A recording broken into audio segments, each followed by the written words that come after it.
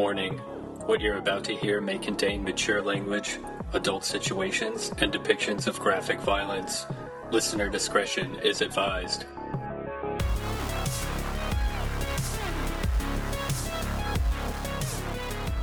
Yeah, okay. Well, here we are, everybody. It's the Trashy Podcast, doing shows about movies and whatnot. I'm Elliot, and that's Keith. Yeah, you thought we were going to take the summer off? You got another thing coming, as Judas Priest once said. Because we could be outside, but instead we're inside. Yeah, just like my tormented childhood. Instead of getting the proper amount of vitamin D in the sun, I'm inside watching movies. Being one of the pale kids. I mean, we are going to talk about a movie that takes place almost entirely outside, but it doesn't take place in the summertime. Yeah, that also has no influence on our physical state. So, but yeah, so that's what we're going to talk about, the movie Orca the Killer Whale. But before we get into that, what's new with you, Keith? Man, you seen anything fun? Anything you're looking forward to coming out? No. No? Nothing? You're not looking forward to anything. Stupid movies. No, actually, you know what's funny is I've been on a weird, like a Italian splatter movie kick. So when you say that, like, Italian splatter movie, are you talking about like horror movies where they stab and the blood spatters, or like a chef and he's just throwing around sauce, splattering it on the walls, just like a messy chef? Yeah, messy movie. Spaghetti movie. No. It's a very underrated subgenre of films. No, I watched this movie called it's listed as Monster Hunter, or Rosso Sangue, from 1981, directed by Joe D'Amato. But it also has an alternate title, and it's called like Absurd or something like that. Absurd?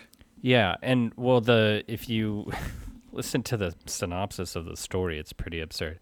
A priest doctor chasing a man with supernatural regenerative abilities recently escaped from a medical lab. They reach a small town where the mutant goes on a killing spree. Huh. It sounds... Like, does anything burst out of anyone's chest in this? Yeah. This I have not like a creature, but like lots of sort of power tools and blunt objects. I feel like I've seen like a trailer for this movie, perhaps, or I mean, I also could be mixing it up with. I mean, this is not necessarily somewhat of a generic, plot. So I could be mixing it up with something else, but I think I might have seen it. Yeah, it's pretty prominently displayed on Tubi. I did some Tubi roulette a few nights ago and came up with this. This looked pretty good. And then I also got into the zombie quadrilogy, as it were. I watched Zombie 3, directed by Lucio Fulci, and since that was kind of a fun time, I moved on to Zombie 4, which is pretty unrelated, but they're all basically the same movie. All these like Lucio Fulci movies, they're all basically the same thing. Yeah, I never really got deep into his filmography because I was just kind of like, oh, okay, I think I figured it out. Like, well, that's the great part, is there's nothing super deep about them. You don't really have to think too much. If you just want the vibes... Like, if you just want, the goofy, kind of weird synth music, and you want the zombie visuals, and you want, like, some cool gimmick zombies, because they'll always have, like, the crappy-looking zombies with half-assed makeup, but then they'll have, like, here and there, they'll have, like, a really cool, like, zombie with barnacles all over it, or, extra rotting skull head zombie, or something, like, some kind of hero zombie with a cool gimmick. I see. So then sometimes I'm just like, I could just watch like a supercut thing on YouTube of all this stuff rather than actually watch the movie. Well, and that's exactly why I put these on, because that's what it feels like. There's also the hilarious like overdubs. Are these like dialogue. Are these like oh, I'm folding laundry type movies? Like, yeah, definitely. I was like cleaning and just doing stuff around the house, and like, and every so often I would look over and something cool would happen. It was great. I once saw an interview with like some semi-prominent Italian actor like Franco Nero or Thomas Millian talking about Lucio Fulci, and they said like he was saying like he was actually like really like a really good filmmaker. He was also just really lazy, Yeah. and 90% of the time he would just show up to set and phone everything in, and that's why you have like that's kind of like mismatch of like you said of like, oh, here's a really cool scene in a movie that's otherwise just completely terrible type of thing. Yeah, that's the like one of the really fascinating parts is like the strokes of brilliance just peppered amongst like just some fucking bullshit. Yeah. And then also like the amount of like completely incompetent looking shots versus like some of the like really gorgeous ones. It's like, wow, these are all in the same movie. Yeah. And then you also like, now that I've seen all of these that, you know, they came out in the late 70s and then all through the 80s or whatever. You can see like, I don't know how familiar you are with Resident Evil, but With what? Resident Evil, I'm not very. the video game franchise, you can just see the very blatant like influence.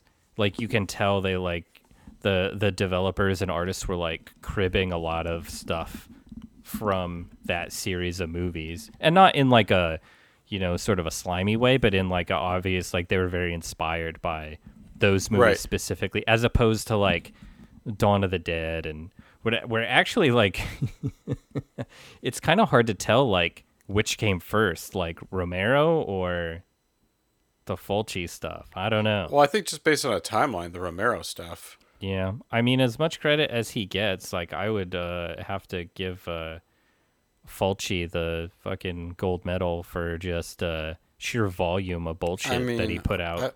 I probably have said this before, but I think Romero gets a little too much credit. Yeah. You know, like plenty of fun movies, plenty of good movies, but just the overall just like unparalleled genius of making a zombie movie or this or that or Master of Horror. It's just like, I don't know, even if you look at his filmography in his prime, it's even then it's pretty scattered. Yeah. Those movies are awesome. And they just autoplay on Tubi. It's rad. I hope one day we get an ad-free version of Tubi, but until that day comes, I'm perfectly fine with what we've got. I said it before, but man, Tubi is as close to a video store as you're going to get in the streaming era. Like just all the random bullshit, like horror and sci-fi and action. And kind of organized still pretty well, where it's like you're not just going through 80 titles of like shark versus Megasaurus type of thing. You know, it's everything's kind of mixed in together in like a way that it doesn't feel like you're just slogging through nonsense to find gems. And whatever the recommendation algorithm is much stronger than it is in some of the major platforms like Peacock and Netflix. Well, that's because the Netflix ones, they're also trying to push particular titles. Exactly. They're all recommending like the same 5 movies. And so in this, if it's like other users also watched blah, blah, blah, you actually get to see titles that are in line with what you've just watched rather than like whatever it is they're trying to pump the numbers for. Right. So it's pretty cool. I like Tubi a lot.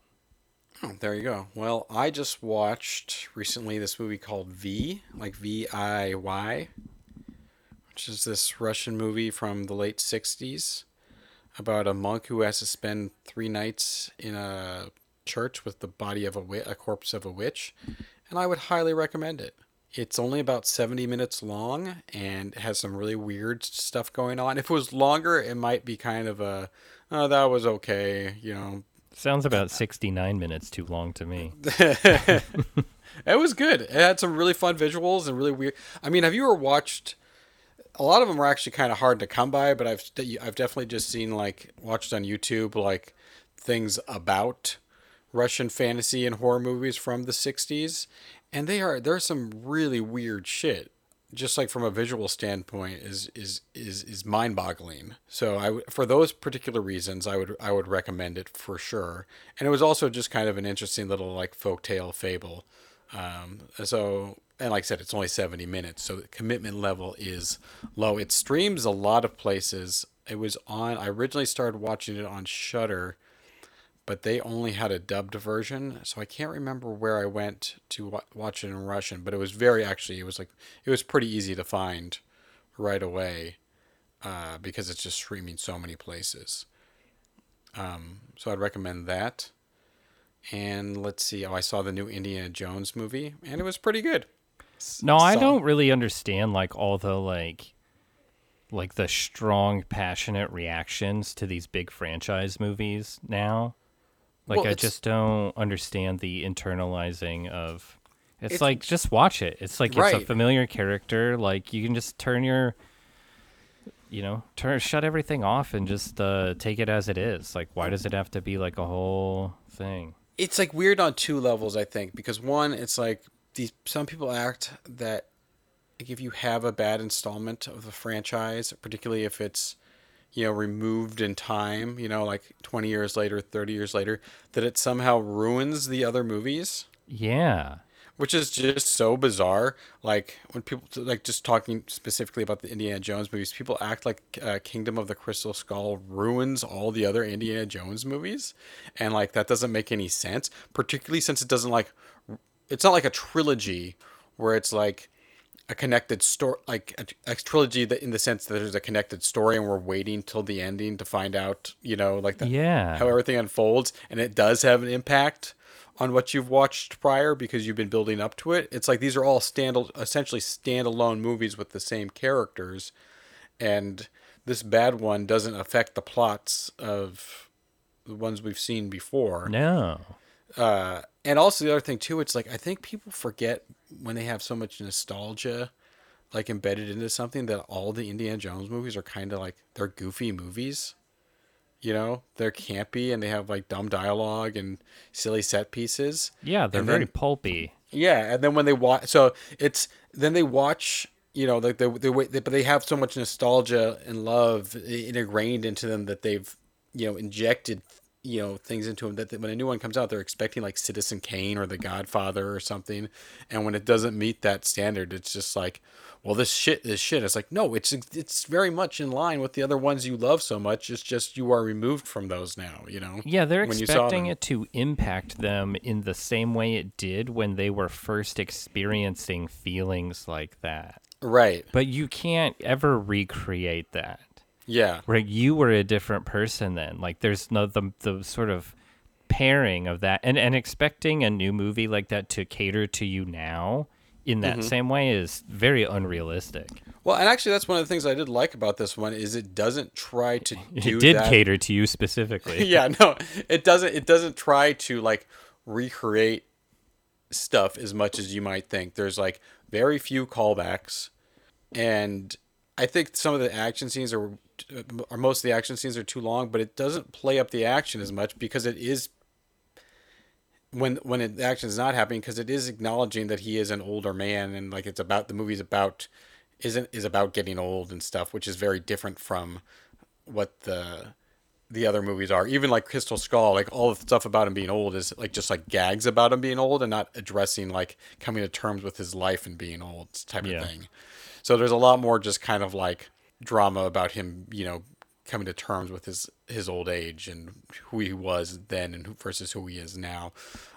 Anyway, yeah, not to go on for a long time, but I thought it was a completely solid movie. I think I enjoy it. Like being a few days removed from seeing it or a week removed from seeing it, I actually like it more than I did. My biggest criticisms, it was just too bloated. You probably could cut like 30 minutes out of it, but other than that, solid movie. More movie means a better value. Oh, yeah. I forgot about that. You just got to do the math with that ticket price, Yeah. But we are here to talk about something else. Some movie that I watched for $2.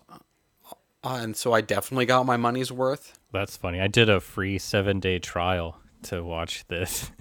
I watched. I found a free version on YouTube, but it had like a big, like logo in it. Oh. Not of like the movie studio, but something that like offset like the search bots that like search for images. Yeah. So it wouldn't get taken down. So like the actual image quality was good. I was like, I don't want to deal with that. And I was like, Yeah. oh, I can rent it for $2. And I didn't want to spend any more time looking for it or Sure. setting anything else up. Well, that's why I love the Roku, man. Like, if you add the different streaming apps kind of piecemeal, or you can add the services via the Roku channel. And when you do it via the Roku channel, they constantly offer free 7-day trials.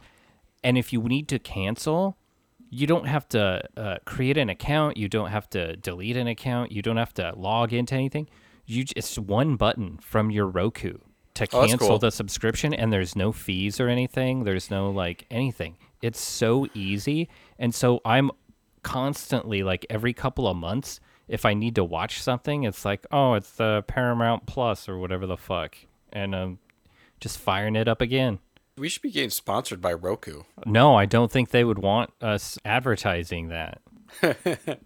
I guess it is easy for people to, forget about their subscription. But I think they send out an alert or something. I think they let you know when it's about to expire. It's a really, like, a very good and cool piece of business. I'm a fan. There we go. Helps me watch movies in this way, and that's See, exactly what happened with Orca. Orca the Killer Whale from 1977. Starring Richard Farnsworth. Richard Harris. Oh. Richard Harris. You mean it's not Doll Man with a giant gun shooting at a whale? No, I wish. That would have been sick. From 1977, Dino De Laurentiis' answer to Jaws, trying to cash in on some of that Jaws money. This plot revolves around a fisherman guy who captures fish, sharks, and such just to sell to aquariums, and he decides he wants to capture a whale. The deadliest prey of all. All right, and he accidentally kills a female whale who is pregnant, and then the whale daddy comes back. The husband is out for revenge.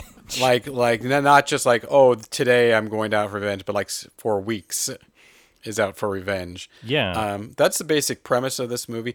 I think, Keith, this is a movie you had seen before, right? Yes. Okay, so this was a first time for me. How do you feel about this movie, just kind of in general?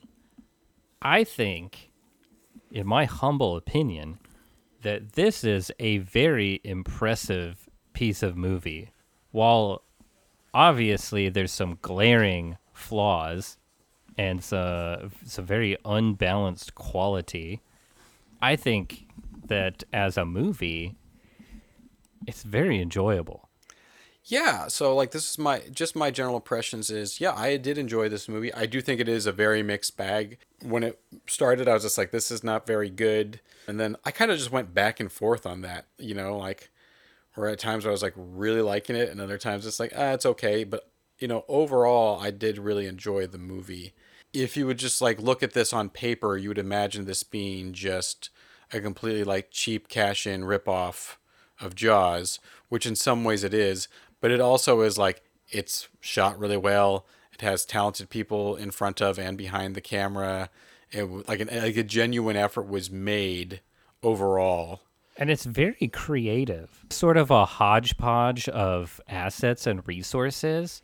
What they produced was pretty creative. Even though now we can see, like, you can point to all these shots where it was obviously shot in a tank with like a performing whale. That's fine. But they use those as insert shots. And you can tell when it's like, oh, they're not very far offshore, or the way this is a captivity whale, or this is like archival science footage just like sped up. But they really try to like mix it up and like really create something. Well, there's it's crazy. Miniatures. There's like crazy sets. There's very good miniatures. There's very good sets. The animatronic whales are very good. Yeah. And it's actually kind of funny to me because my first impression was when it's just like the opening credits and like the very beginning of the movie, it's like, oh, this is stock footage of the movie. Yeah. So they front load the movie, like the beginning, like your first impression with all this stock footage. And then it moves to like very beautifully filmed like shots of them on set on the sea, or these like Newfoundland landscapes, and then these really awesome practical effects. And it's like, why would you front load your movie with all the schlocky components? Just like all the cheap, stock footage and slap together shit, and then wait to give me the like some of the the actual, no, I mean not just the special effects, but just kind of like, oh, here's your beautiful establishing shot versus your like really poor establishing shot type of thing. Yeah, it's almost like they weren't confident enough with the good stuff, or maybe they had some kind of a deal with to include that footage, or maybe they purchased it and they're like, we paid money for this, we have to use Right. it. Well, it's weird too because you have that weird voiceover scene in the beginning where it's explaining the whales, and it's like that's clearly something that was shot after, Yeah. or filmed after, and like that's where the schlocky elements come in, and it's just, I don't know, it's interesting because I think one of the big problems with this movie is some of the characters. Well, I think a lot of the character motivations and stuff are kind of refreshing for a movie like this. The character development at times is really kind of phoned in, or just not even phoned in, but just kind of like all over the place. And I've heard that the novelization of this movie is actually excellent, which is not normally the case for novelizations of movies. And that's what we're going to do right now. So prepare yourself, take a seat. We're going to be reading aloud from the novelization of Orca the Killer Whale.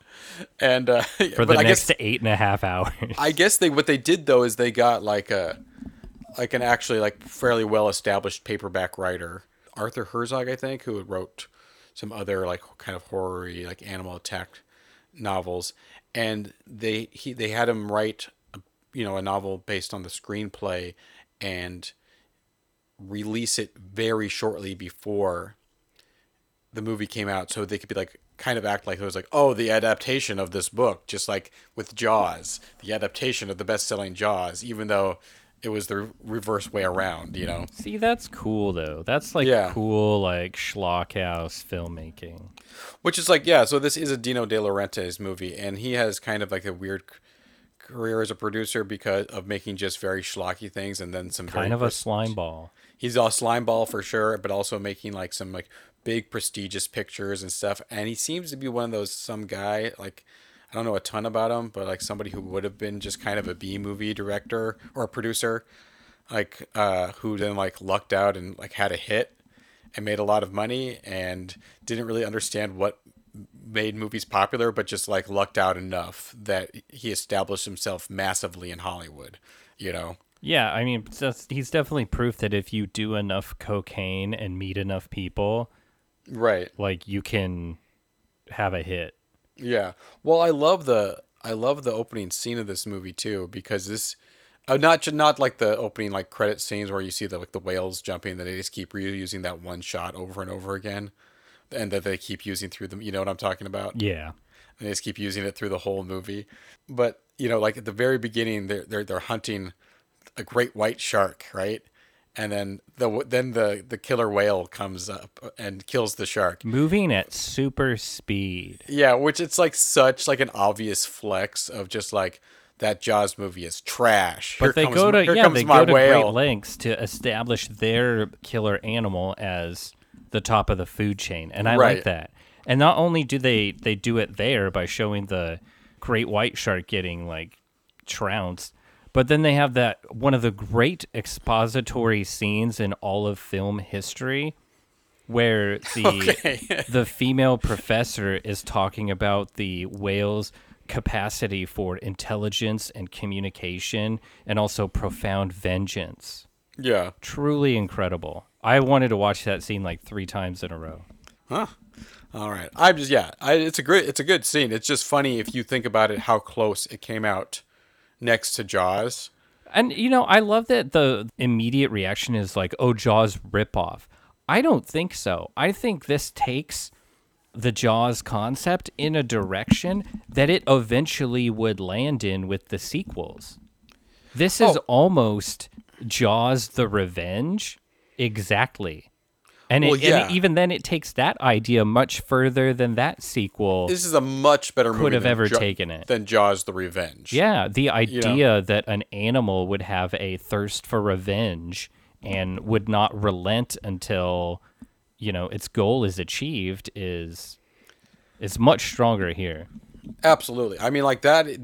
Those are 100% the strengths of this movie, because that concept of the father whale coming out for revenge does not seem goofy in this, which in a lot of things it would. The almost like the flashback scenes he has where he's watching, like he's playing back in his head him accidentally killing the whale, and then the mother whale, and then that interspliced with the quick shots of a drunk driver hitting his wife, crashing into his wife and killing her, and those thoughts going through his head. And I like how that is like, that could be something they could have leaned on really, really, really hard, and they don't. It's just like they use it to establish his character and motivations. And there's that scene of him where he's talking about how he had, like, to the scientists, how he had gotten the shotgun and he was going to go try and kill the father whale, because it's been hunting him. And then he says, I'm not going to do that. I'm just going to go, if they really can communicate, I'm just going to go and ask it for forgiveness, which obviously that doesn't work out. But I thought that was a pretty cool scene that could have gone very corny very quickly, and they pulled it off. No, and they could have kept bringing that up over and over again, that him and the whale have this sort of connective tissue and this shared experience. But they didn't harp on it. They just brought it up a couple of times, and that was it. And it informed Richard Harris's performance throughout the rest of the movie, which is, they didn't really need to have that much sort of talent and depth, but it just so happens to be there. In a lot of ways, this is pretty much universally regarded as like a so bad it's good type movie, like, oh, it's so insane, it doesn't make any sense, it's crazy, blah blah blah, rip off, all this stuff. But see, that's not how I took it, this movie, at all. No, if you scrape away a lot of the nonsense, like, there's a real movie in here. Well, yeah, the nucleus of this movie is excellent. Where it falters is, like I said earlier, like some of the characterizations or character development. Like, Richard Harris is doing a great job, but his character, particularly in like the first half of the movie, just kind of jumps back and forth, Yeah. From feeling remorseful and then being a complete turd again, Yeah, and being like jovial and like sort of juvenile and wisecracking. Right, and not in a way of like, this is like not in a way of like, oh, he's a complex character and he has all these facets. It just seems like they did a rewrite on the script but forgot to rewrite some of the scenes, type of thing. So there's that going on. Some of the motivations of certain characters, particularly towards the end, don't make any sense. Like, why is Jacob Umalek on the ship with them at the end, hunting the whale? Like, there's no reason for him to be there other than like they need more people for the whale to kill, type of thing. Yeah, he just appears out of nowhere along with Robert Carradine from the Revenge of the Nerds films. Just magically appears on the boat as some character named Ken. I don't recall seeing him in any other part of the movie. That character is at the very beginning. He's really? The guy. I didn't realize that was Robert Carradine, but that character is he's the guy who's Charlotte Rampling, the female scientist, when he's like, oh, there's a diver down there and they're hunting the shark, and then he falls out of the boat. And the shark's he's the boat guy. Not on Richard Harris's boat, but just like in the little raft. No, yeah, he's in the little outboard motorboat, and he's trying to start the engine, and he falls like 18 feet from the boat somehow. Yeah, that guy. Yeah. I did not realize that was Robert Carradine. Yeah. Huh? I saw him later. He like does like a big like goofy look into the camera, and I started laughing, and I was like, "What are you doing here?" Yeah, that's that guy. But yeah, once again, there's no reason why he would be there, other than they needed another body, and someone else for the orca to kill. That's true. The orca really is, though, the star of this movie. Yes. You got the cool like over the shoulder camera shots as the orca is like swimming and stalking its way through the water, and then the orca gets to do cool stuff like obviously eating Robert Carradine is pretty cool, but it's also like severing like gas lines and removing the stilts from houses and eating Bo Derek's leg. In ways that all seem like relatively believable. You know what I mean? Like, there's a couple like, how did a whale fit in that area? But right. I don't know. It's not that far off. Right. Like, and the whale's like revenge plan doesn't seem like so elaborate that it's implausible or entirely implausible. Yeah. Yeah, I think when this movie really moved from just like kind of like, oh, okay, this is a movie that I'm watching, to like, whoa, was that the scene where he's hunting the orcas at the beginning, and he accidentally maims the female orca and brings it up hanging upside down on a ship, and she gives birth to a stillborn whale fetus. Yeah. Like, I was not expecting that at all in this movie, and the like Richard Harris's reaction to it. It's the same as ours. The shock and well, horror. it's not just at first you'd think it is just a shock, but then when you find out about other things that has happened to him in his past life, and then how he is like internalizing that scene, it's a lot. There's a lot more going on, and also I do like the fact that they bring up, because earlier in the movie they bring up how like when the orca fetus is developing at a time, it looks fairly human. Oh yeah, and it has 5 has fingers. Yeah, it has they. Which is actually something that's true of all mammals and all, actually all animals that have at one point. Obviously, it's a marine mammal, but of things that have come out of the sea, like birds, reptiles, humans, all mammals. There is a stage in development where all of them look almost identical, and they all have 5 fingers and 5 toes and a tail. Well, and that's a great This is sort of an eco horror movie and an animals run amok type situation, which is very popular in the 70s. But part of the kind of the message is, especially from the scientist character, she talks about how could you harm an animal that is so closely related to yourself? Like, right. There's so many commonalities here. Like, this isn't like hunting a deer. This is right. It's different. And that's such an interesting angle that I've heard. And this came out in like 1977, and it's not the type of message or content that you've really heard in another movie. This idea that these shared characteristics, it's always like, oh, don't be cruel to animals, because they're cute and they're nice. Hold on a second. There's a sweet streaper coming by my house, so. Oh, I was wondering what that is. It's gonna get real loud here in a second. So yeah, I think that is a kind of a thing. Like, maybe like that particular aspect of environmentalism in movies kind of became cliche throughout like the 80s and particularly in the early 90s. But at that time, it definitely seems like it probably would have been a fresher idea. I also think that I always taking the irony of these movies about freeing whales, like Free Willy and stuff, and how they're just like us, and they should be free and not in captivity, and it all stars whales in captivity. Yeah, and it's hard to watch because we now know like what to look for in terms of like the water in the water tanks or the curved dorsal fin. You know what I mean? Like, we all learned that pretty quickly. We would learn that from Free Willy, right? Right. Yeah, I mean, like, I actually never saw that movie, but what? Yeah, but next time on the Trash Heap. Oh man, what if we did a whole So there's this movie, in my research for this, I came across this movie, and maybe you saw this too. It's a 1966 film called Namu the Killer Whale, or Namu, My Best Friend. I did come across that in like when I was just like kind of like Googling stuff. And it's basically like you could tell like somebody. It's the same plot as Free Willy. Yeah. Somebody was like, "Oh, we're gonna crib that for our new kids movie." But we're gonna. It does. I will say, thankfully, in this movie, that the real whale footage, a lot of it is actually just them filming real pods out in the wild. So we get a lot of those shots, and then we kind of get these reused shots of something from SeaWorld or whatever. But there's not a tremendous amount. It doesn't appear to be a tremendous amount of, you know, forcing the whale, a real whale, to act in this movie. You No, know, no.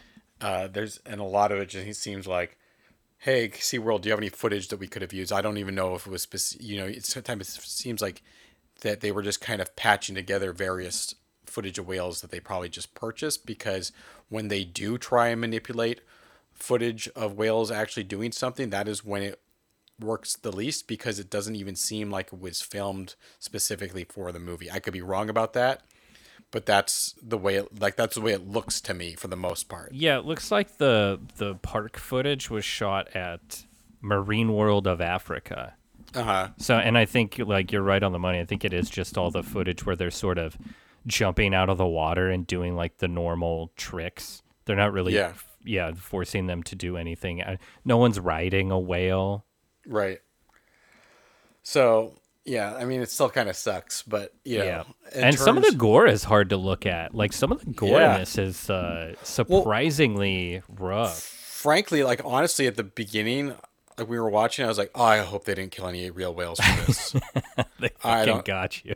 It did, because I was just like, I like that when that whale is, like, being, like, caught in the propeller and shit, it looks so good. Oh, it does. Yeah, that is a very upsetting, like, coupled with the sound. I think the audio really plays into that, too. Like, that sort of anguished cry of the whale as it tries to kill itself by thrusting itself into the boat propeller. Yeah, I was legit, like, kind of like, oh, my God, I think this might just be a movie where they just killed a bunch of whales and called it good type of thing.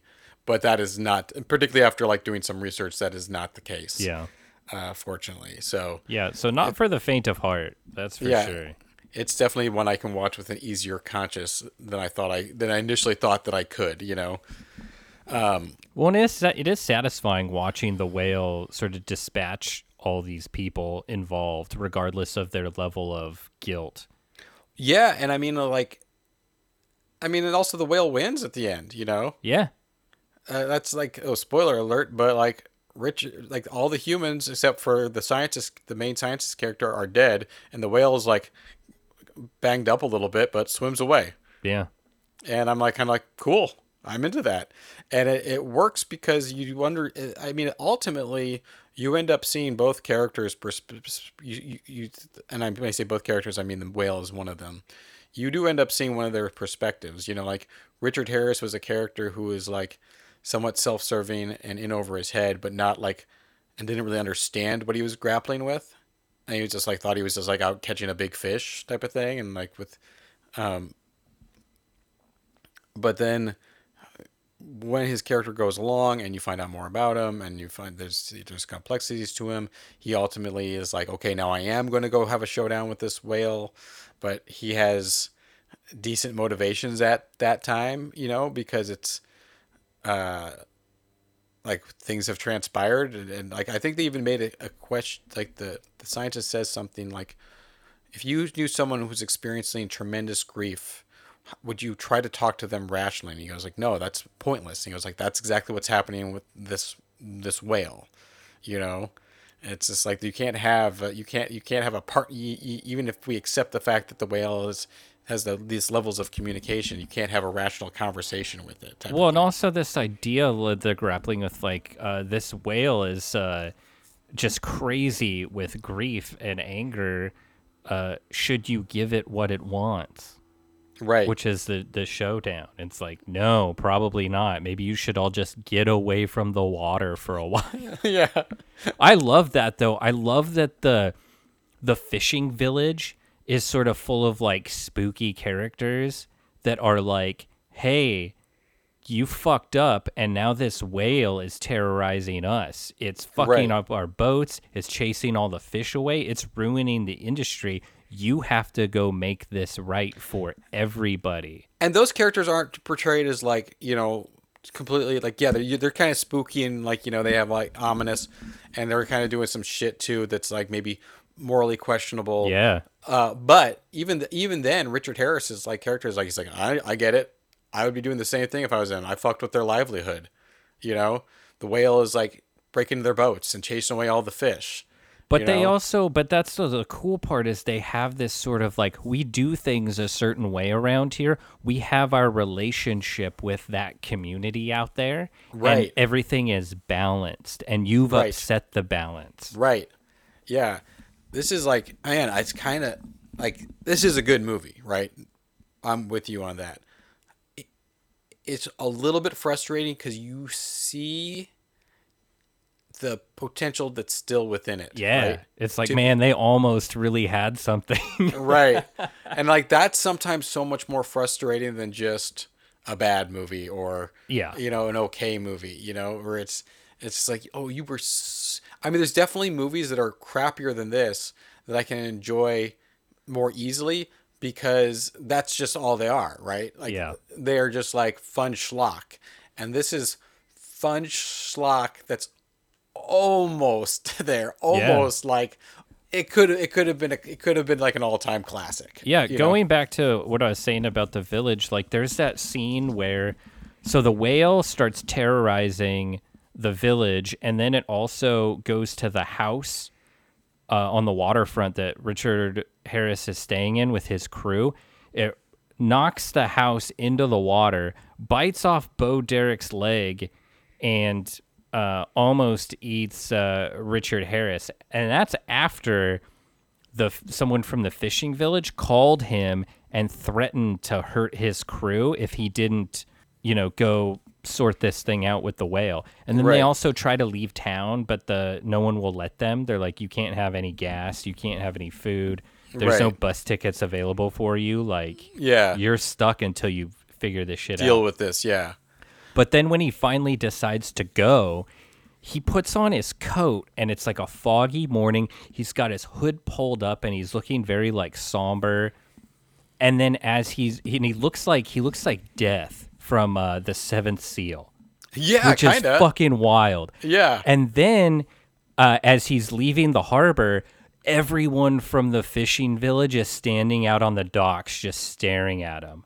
Like it's like something out of like Children of the Corn or something. It's that moment is awesome. Yeah. There's like a whole like mood to it. Like that him looking like death, I was like, this has to be on purpose. This is not an accident. Because he's specifically wearing a style of coat that like wraps up around him and his face in the same way that Death's robe does in that movie. And like it's pretty incredible. No, it's solid. And that whole like set piece at the end too, which is, I mean, I'm assuming like it looks like it's filmed on a location, but then like obviously the ice he has to be standing on can't be real. The icebergs themselves have to be all practical effects, not real icebergs. And it looks very impressive, you know? Like this is not a super low budget movie that you might expect from, you know, of people trying to cash in on Jaws. Like I actually looked it up. So the budget of Jaws was $9 million, and the budget of this is $6 million, which, you know, if that's somewhat substantially lower, but it's also in line with the normal budget of like a big like a normal studio production of that time. Right. Most like movies started ballooning exponentially in price in the 80s and kept going, but like $5 million, that was like a normally $5 to like $10 million. That was a normal budget for a movie, you know, including a studio movie type of thing. Even one with special effects and stuff. I mean, like I looked up Star Wars and it was only 11 million, you know, so that's only 2 million more than Jaws, you know, and has exponentially more special effects and stuff. So it's not like a super cheap movie. So many parts look great. There's a couple really like effects and stuff that really stand out as bad. But overall, it looks pretty solid. Now, what about the final fight? Because this ends in a way that you don't necessarily expect. Because the whale leads them after they kind of go out to face off with the whale on the field of battle.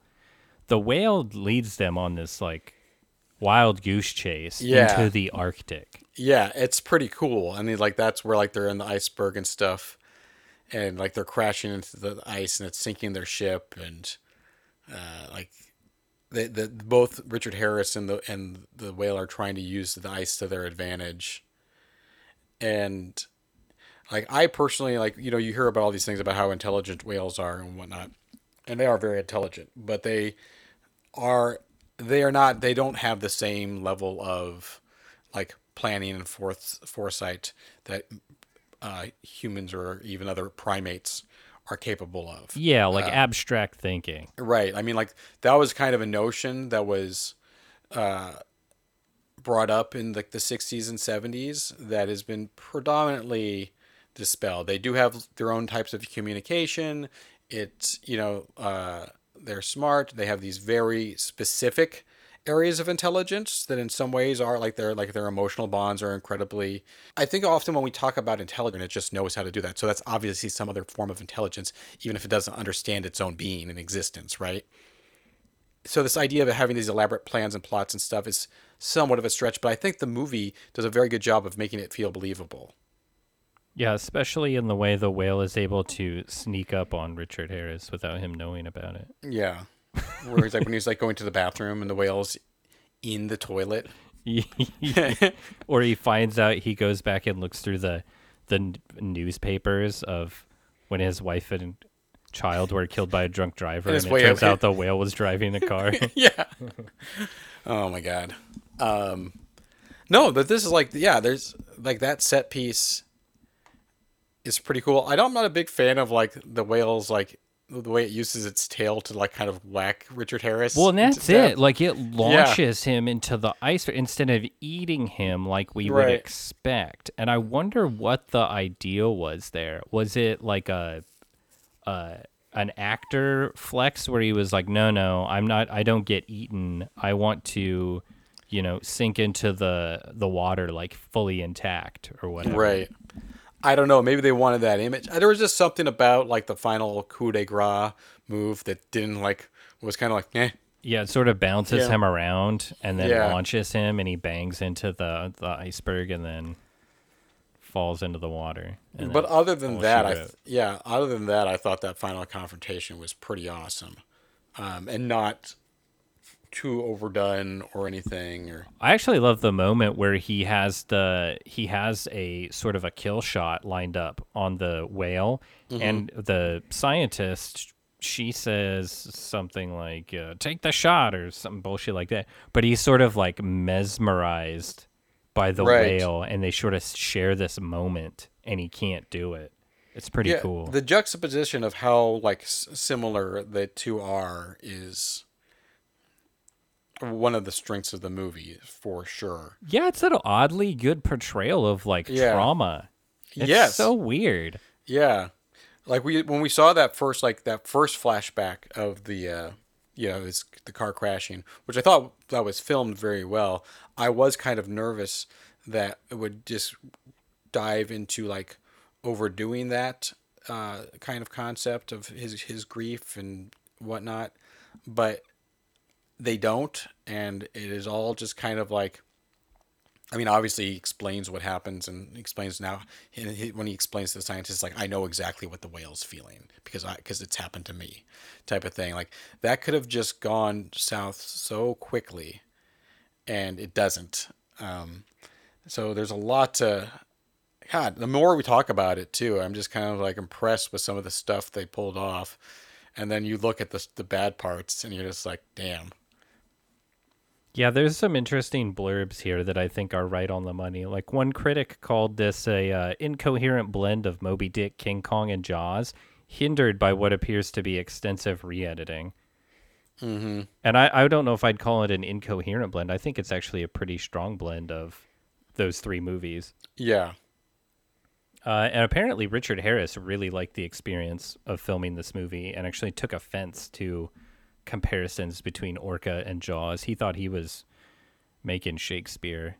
And apparently he did his own stunts in the that climactic bit in the icebergs and almost died on several occasions, which seems pretty on the money. What are some things, I mean, other than some of the stuff we've just, since seeing the praises, what are some things that really stand out to you that you don't like, or something that you think could have been could have been better.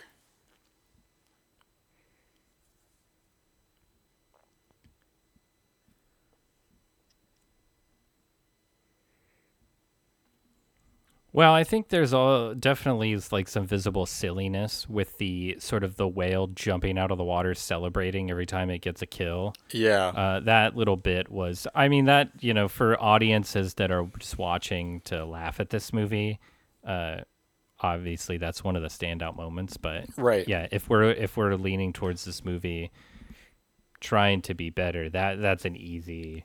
Particularly since it's just the same shot reused over and over again. Yeah, and some of these shots that are like superimposed over each other are really goofy and don't seem to fit. And that it really is like a big issue, is like just the varying quality of some of the filmmaking. Yeah. And it makes you wonder how many people were really working on this. Mm-hmm. For me, one of the things, and I think this is honestly kind of somewhat inherent to its concept in and of itself, is that orcas don't look scary. They look cuddly. Yeah. And like a shark, I mean, like one of the big, people always, there's a criticism of Jaws that it made people scared of sharks, and people went out and killed sharks, when sharks really don't hurt people very often. Which in that not be the case. Maybe sharks don't really attack people, but a shark is fucking terrifying looking. Yeah, they're pretty especially great whites are pretty menacing looking. Yeah. The way their gums kind of pull up and reveal all their teeth, and their teeth are sharpened into triangles, versus like an orca that has like kind of a cartoony looking face and very round teeth. Right. I mean, maybe if they had like tried to emphasize the point. I mean, one of two. I think I see one of two solutions. See, off the top of my head, two solutions to this. One is you make an animatronic orca that still looks like a realistic animal, but is slightly less anatomically accurate to a real orca. Like if you actually look at the movie poster, like the painted image of the movie poster, that orca actually has some characteristics that are closer to a shark. Yeah. Than an orca, and maybe if you did a little tweaking like that, that would have worked. Of course, that wouldn't have matched up with the actual footage of orcas. Or if they made a point early within the movie, like Richard Harris's character could have said, like, that cute little thing's supposed to be dangerous, like, give me a break. And and then if the scientist was like, it might look nice, but it's actually one of the most deadly predators in the water, don't let its cuddly appearance deceive you, type of thing. I think that would have gone a long way. But they actually tried to play up that it's a scary looking thing, like, oh, these rows of teeth and its massive body and all this stuff, and that didn't really, like, it doesn't sell properly. Like if you watch the trailer for the movie, that's all that it is, right? It's like trying to tell you how scary this orca is, and then they show a picture of the orca, and you're just like, oh, look how cute it is. Yeah, they try to do the flashing red light at night shots, and it doesn't. Yeah, I don't know. I'm okay with that though. Like, for the longest time, you just thought that orcas and dolphins were these like harmless, wonderful animals, but it turns out they are not, and looks can be deceiving. So no, I'm okay. Yeah, overall, I'm okay with it too. I'm just saying, like, that is like one of the things that kind of stands out to me. Yeah. Another thing that stands out to me is Richard Harris is only 5 years older than I am in this movie. Yeah. And I know a lot of you listening may not know what my face looks like, but it doesn't look like Richard Harris is. No, he was doing some hard living back then. Yeah, for real, dude. Like, if you asked me how old he was, I'd be like, oh, like 65, But that is not the case. Well, apparently at the time, he had a very young, good-looking model for a wife, and she was photographed by a magazine with another man, which led to him going berserk on the set of this movie. Yeah, I read about that. Heavily and getting into a fist fight with the director. So yeah. That's pretty cool. The whale imitates life, and life imitates the whale. Yeah, you couldn't get away with that now. I don't know. Yeah, this is a solid movie. It's also like, we said, like, I mean, we made jokes about watching movies and being inside and how this movie's outside and whatnot. And even though this movie does not take place during the summer, I always find kind of maritime-y type movies to be good summer movies, even if they take place in the fall or the winter, Yep. Yeah, just the water and boats and Yeah. yeah, I was recently getting into the mood by watching the Jaws sequels and seeing if they held up. Because I used to watch Jaws 3 and 4 were always on TV. Yeah. I was lucky if I got the original and the sequel, but the 3 and 4 were always on TV, and so that's what I watched. Jaws 3 when I was a kid was cool. I didn't care about filmmaking or stories or characters or anything like that. I just was glad to see a shark movie. And it's crazy too. It's like the sharks swimming inside the, breaking the glass in the aquarium, and people have to run for their life. And there's a guy hanging out of the shark's mouth. Yeah, the guy's inside a mouth with a grenade. And they're in like a theme park, like in a SeaWorld. Or they're actually at SeaWorld. I think so. Yeah, right. It's like basically a big promo for SeaWorld. Crazy. Jaws 3 is worse than I remember. It is an incomprehensible garbage movie and barely watchable. Jaws 4, The Revenge, surprisingly watchable. It's not nearly as terrible as people would have you believe. It is stupid, but I've seen worse movies. Yeah. To be honest, it's fine. It's not great. However, this movie, Orca the Killer Whale, beats it by a country mile. So I rewatched both of those as well. A few years ago, and I had not seen either one since I was a little kid. I found Jaws 3 to be very, very schlocky fun, and Jaws 4 to just be kind of boring. I could see that.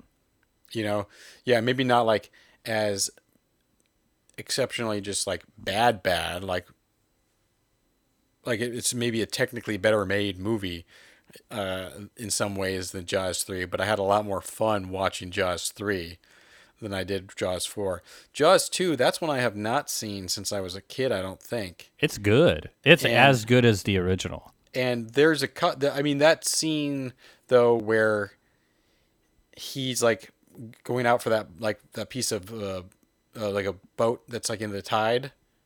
And when he pulls it up, the burnt up body comes up out of the water, is forever burned in my brain. Oh, yeah. So I should probably give that one another shot, another watch soon. Oh, I love Jaws too. I love the common thread through the sequels of sort of dealing with trauma, right? In the second one, the Chief Brody is, dealing with his trauma from the first movie. Yeah. He's all fucked up and lost his job, and he's the guy that cried shark. Right. And all that, and he's like, it's gonna happen again, and right. And all that, and it's great. And Jaws the Revenge, it's his wife who, after her son is eaten by the shark back for revenge, as the title indicates, she goes off to the Bahamas where her other son is like a marine biologist studying snails or whatever, and the shark follows her there. And I love this piece of it. Right as she finally stops being hysterical and afraid of the water, she's finally starting to calm down and relax. She apologizes to her son for being so unhinged and asking him to change his career and move away from the water and all this stuff. She's like, no, you're right. It was irrational. It was fine. The fucking shark shows up and the son is like, oh, fuck, she was right. And then hides it from her. Yeah. It's awesome. And then he's got to keep this secret and he's having nightmares about sharks. And, oh, it's fantastic. But yeah, Jaws 3 is fucking, oh, God. That's the second half of the movie is edited like in the wrong order. Oh, yeah, it's not good. Like, none of it is just, it's like, huh? Like, and just, like, also how slow the 3D effects move. Like, when the glass breaks and glass just, like, kind of, like, what should be shattering glass flying at you is just kind of, like, slowly approaching the screen. It's very comical. Isn't there a version made for TV that is just Jaws 3? And it minimizes the 3D bullshit. I mean, I think they just changed the name, but I don't think that they took out any of those. Like, you just see the effects in 2D type of thing. That's like kind of the only way I've seen it. Obviously, I didn't see it in the theater, and every time I've seen it, it's been with those effects. But yeah, they were always on TV a lot, and yeah, man, as a little kid, you're just happy to see the shark. Yeah.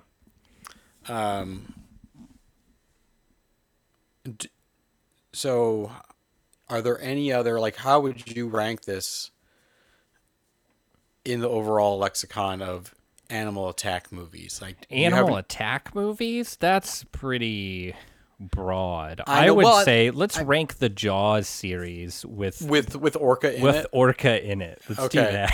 Well, it's just like that. I don't know, because I just feel like there aren't that many good animal attack movies, so it's like it's kind of easy. Like, I can think of like 3.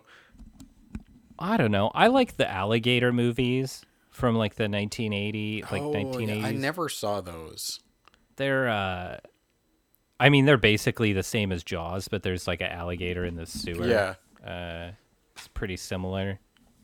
But I also like spider movies. I like Kingdom of the Spider. The William Shatner one? Yeah. I remember that as a kid. Cool. Yeah. Arachnophobia is really good. Yeah.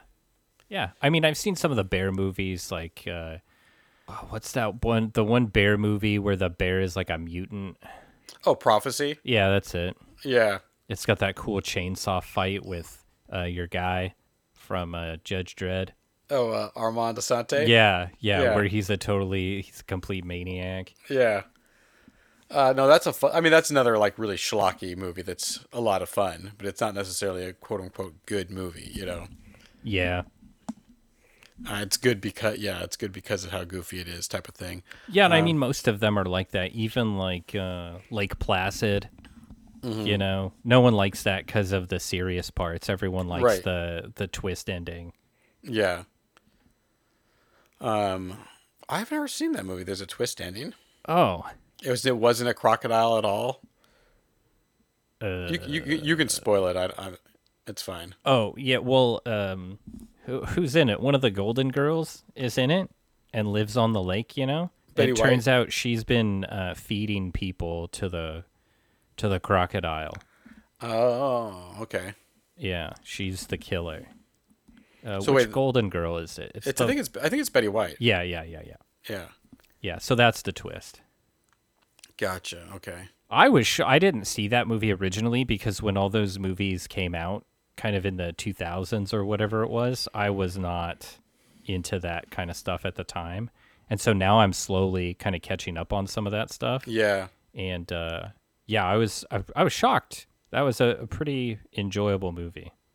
When we're on the subject of alligator and crocodile movies, did you ever see Rogue or what is it? Crawl? Is that the most recent one? I did not see Rogue. Yeah, Crawl was the one where they're under trapped the house, in a pool or a house. Yeah, they're in a house that's flooding. Yeah, that's it. And the basement's filled with alligators. Yeah, that had an awesome trailer. Yeah, the people really talked that one up, and I saw it, and I was just like, meh. It was okay. It was fine. It's very forgettable, in my opinion. Rogue is not very good. It also suffers from just like bad CGI and an impossibly large crocodile. I mean, it's just like 50 feet long or something. It's ridiculous. Yeah. Okay. Anyway, well, I guess we were ranking Orca amongst the Jaws films. It's in third. Third? That's it. Yeah. So Jaws. I don't really need to go through the list. Jaws 2, Orca. Yeah, pretty much. Yeah, I'd have to watch Jaws 2 again, obviously, but I would definitely, if we're not counting Jaws 2, I would go Jaws, Orca. Yeah, Orca has all the same stuff that the Jaws 3 and 4 has, but then it has some additional things as well. Yeah. Yeah. Yeah, all right. Well, so, I don't know. Do you have any other... no, that's pretty much it, right? No other final thoughts on Orca? Or Nope. Definitely watch Animals Run Amok. I'm excited for the Meg 2 to come out here at the beginning of August. That movie is going to be in 3D. Cool. I'm going to go do that. because that sounds stupid and fun. Sounds stupid. Oh, get out. It's going to be like Kong Skull Island. Kong Skull Island is really good. I don't know if that's what you're going to get here. I think it'll be like sugar-free Kong Skull Island. Okay. So it causes cancer?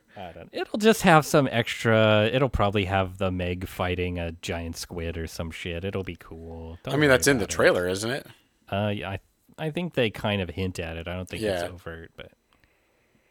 Anyway, we'll see. I was not a fan of the first one. So. No, I wasn't. I was hoping for more, but I don't know. I like the director, so if I could put some money in his pocket. Sure, yeah. Why the hell not? Yeah. All right, well, guys. Well, that wraps up Orca. We'll be back next week with something else. Not next week. 2 weeks from now. Yeah, probably R.I.P.D., the Rest in Peace Department, starring Ryan Reynolds and Jeff Bridges, the 2013 Immortal Classic. Yeah, that's the movie we're going to do. So, yeah, thanks for listening. That's it. And, Keith, what do you always say? Orcas. I can't stop thinking about them. Nature's greatest pricks. The end point of millions of years of evolutionary assholery. And until next time, the dumpster is closed. Goodbye, everyone. That's a good line. I can't believe that's a line from the movie. Yeah.